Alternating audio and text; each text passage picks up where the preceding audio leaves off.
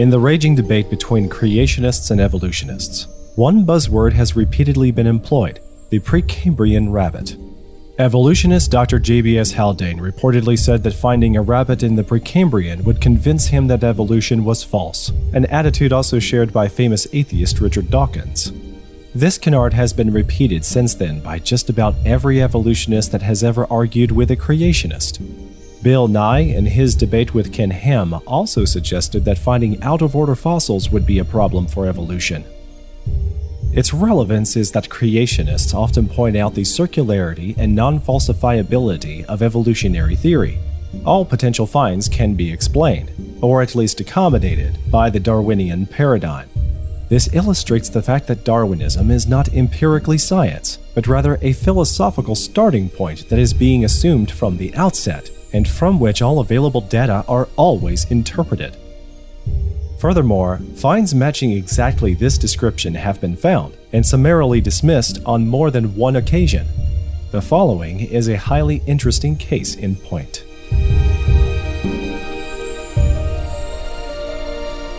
The Salt Range Saga, written by Paul Price.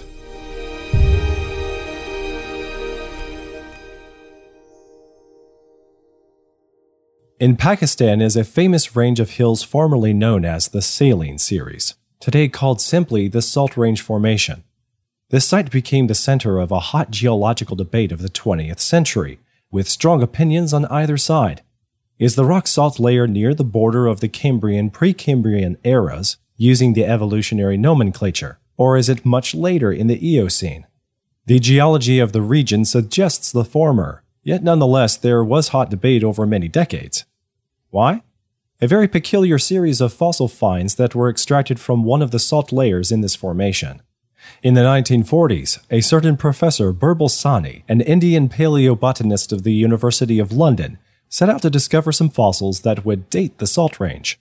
He said, if these saline deposits are a product of normal sedimentation from salt lakes or lagoons, and if these lakes were exposed to the air at a period when land vegetation existed, we might reasonably expect to find at least some microscopic specks of organic matter giving a clue to the life of the period.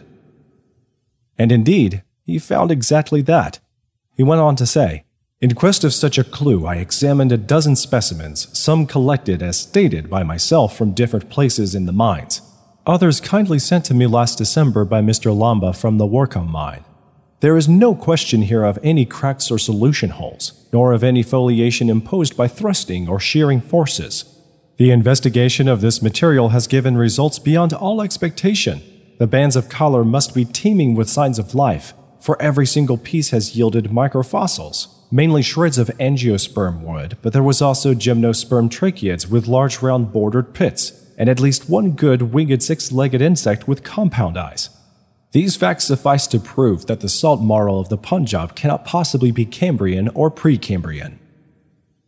Following this, hot debate ensued. Dr. George Martin Lees, one of the geologists involved with making the case for the Precambrian or Cambrian age of the Salt Range, responded, from a study of the literature and from conservations with G., Leonard, and others, I find that the regional evidence is strongly in favor of a Cambrian age for the salt marl group. At this point, Indian geochemist Dr. Adinad Lahiri chimed in. Others have reported ill-preserved algae and spores and macerated plant debris from the Kohat shell. This was confirmed by me. Worka and Calabar specimens, when examined under high magnification, revealed well-stratified and numerous minute fragments of blackened or carbonized and resinified angiospermous wood, fossil microspores, and possibly some cuticles and pollen grains occurring either in the shell matrix or in the dolomitic marl. Writing over a decade after this, a researcher Suzanne Leclerc writes of these various finds. Such fossil finds in Cambrian sediments are impressive and certainly unexpected. However, skepticism was prevalent among scientists. It was suspected that the samples of rock were probably contaminated by younger sediment. That is why Indian workers repeatedly checked their results, and this always with success. Yet, despite all this, the clear geological evidence that shows the Saline Series salt range belongs to the so-called Cambrian or Precambrian rather than the evolutionarily later stratum such as the Eocene has won the day. Fast forward to the more modern day, and geologist Dr. Nigel Hughes in 2017 writes, subsequent to Professor Sani's death in 1949, geological evidence that the Salt Range Formation was stratigraphically beneath the Jilin Group has continued to grow. Dr. G continued a lifetime of mapping the geology of the Salt Range, in which he enforced his view that the contact between the Salt Range Formation and Jilin Group was stratigraphic. As it is now accepted that the Salt Range Formation was deposited during the Cambrian, its association with this modern-looking biota, that is to say, Professor Sani's fossil finds, becomes yet more incongruous. Incongruous is putting it quite mildly. Sani and others have found things such as spores, wood, and even an insect with wings. The earliest cryptospores were not supposed to have evolved until around 68 million years later. Angiosperms, which are flowering plants, were not supposed to have evolved until the Cretaceous period, making these finds around 416 million years too early. And finally, winged insects, such as what Dr. Sani found, were not supposed to have evolved until the early Devonian period, making this one about 135 million years too soon. This is not just one Precambrian rabbit, but several at once. This naturally leads us to wonder, how does Dr. Hughes address the issue of these astounding finds, attested by more than one qualified professional at the time? I'm sorry for the letdown, but the answer is just as predictable as it is disappointing. Hughes simply dismisses the evidence altogether with essentially no reason given, other than the assumption of evolution, of course. He said, knowledge of the fossil record is now significantly better than at the time of this controversy, and the possibility of these groups extending back to the Cambrian, as seemed plausible to Gauche, Jacob, and Associates, although also contested at the time, is no longer defensible. The organic walled material recovered from the Salt Range Formation and associated units is therefore clearly a modern contaminant. The most likely source is modern organic dust particles introduced from the ambient environment, despite the efforts made by Sani's group to sterilize the samples. Yes, Hughes goes so far as to accuse Dr. Sani, Dr. Leary, and others at the time of being incapable of distinguishing between modern contaminants and original fossil material, and being so sloppy as to allow pieces of wood and even a flying insect to get mixed in with their samples. Nobody at the time provided any proof of this, however, and naturally Hughes, writing nearly a century after the fact, cannot prove it himself. Rather, he is simply forced to make this declaration by his unwavering ideological commitment to the evolutionary paradigm. It is therefore all the more ironic that he ends his paper with a warning that controversies such as this one are sometimes misused by creationists. Hughes summarily dismisses the evidence as contamination without any proof. However, he does attempt to argue for this conclusion by citing other researchers having apparently failed to come up with similar fossil materials and samples from what is purported to be the same stratum. He said, oils with Cambrian biomarkers have been found within the Well cord in Rajasthan, the stratigraphy of which is correlative with the Salt Range Cambrian succession. No gymnosperm or angiosperm-derived material was detected within these samples. Early Cambrian organic walled microfossils are preserved within other Cambrian rocks from the subcontinent. None of that material resembles that published by the Sani and Gupta groups.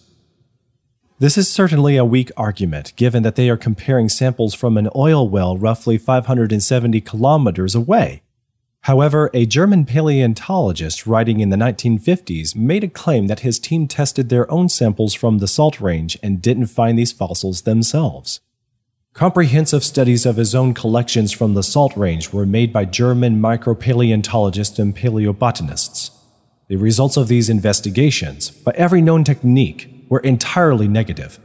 No plant remains or other fossils of younger aspect were found in any rocks from the saline series or the overlying Cambrian sequence. Granting that this is entirely accurate, however, what does it mean? Does the fact that another set of samples from the same general vicinity failed to yield the same results somehow invalidate what Dr. Sani and others did find? Repeatability is important in operational experimental science, but with forensic clues, every piece of evidence is important.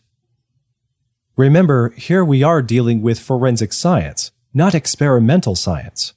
For example, in a crime scene, one set of fingerprints at the scene could potentially make the case of guilt versus innocence. Imagine if the defense tried to argue, yes, you found one set of prints, but can you go back and find another set? If not, we have reason to dismiss your original find. That would clearly be absurd. In this way, we can see how the criterion of repeatability is taken out of its operational experimental context in an attempt to wave away these inconvenient fossil finds. Compared to the evolutionary worldview, the order of fossils in the rocks is of much less importance in a creationist framework. This is because the vast majority of the fossil record was actually laid down rapidly during 1-year-long global catastrophe. The fact that there are also so many out-of-order fossils shows that the geological layers they found were all formed at the same brief period of time, Noah's flood. While a rough order of preservation might be expected based on things such as geographical features and ecological habitats, due to the highly complex and chaotic nature of the global cataclysm, one would certainly expect outliers and anomalies thrown into the mix. This is very much what we do find in the real world. A generalized order does appear to be present in the rocks, but the picture is messy. Fossils like what Dr. Sani reported in the Precambrian stratum are not surprising in the creationist framework, but should not be expected at all if evolution were true. How can a fossil be preserved at a time when that creature had not yet evolved? Let this example suffice to show you what will happen inevitably any time a so-called Precambrian rabbit is found. Evolutionists will dismiss it, one way or another. They will either come up with a geological explanation that reassigns a new age to the stratum, or allege that the specimen itself was contaminated. They will never question the paradigm. After all, as Hugh writes, the find of a single diagnostic fossil has the potential to definitely resolve the depositional age of a unit or sequence. This potential for the instant resolution of a depositional age, along with their many other scientific uses and innate appeal as objects of interest, makes fossils alluring targets for collection and analysis. This means that a Precambrian rabbit is, by definition, an impossible thing to find. If you find a rabbit in the Precambrian, you have only either managed to show that the layer was not Precambrian to begin with, or that the rabbit was not original but is rather a later contaminant. As Creation Ministries International's Sean Doyle pointed out, evolution can provide a just-so story for any pattern in the fossils. And that is true, even if that story is simply that the scientist must have made a mistake. Evolution is by no means falsifiable because the collective has already decided that evolution is unassailable fact. On the other hand, all of these out-of-order fossils demonstrate that the layers that they found must have been laid down all at the same time, during Noah's flood. It is for this reason that Peter rightly prophesies in 2 Peter 3 that they willingly overlook the powerful evidence God has set before us all, showing the Bible's history is true.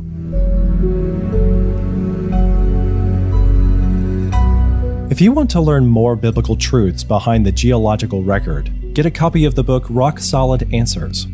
One of the more fascinating collections of nature are Earth's fossils.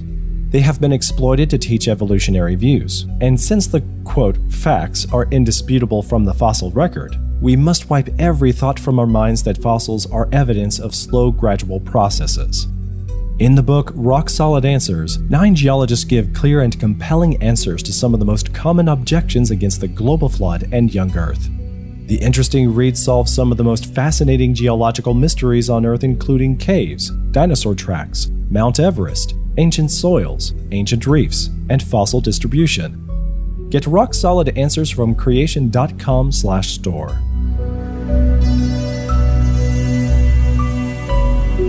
I am Joseph Darnell, and for the team from creation.com, thanks for listening.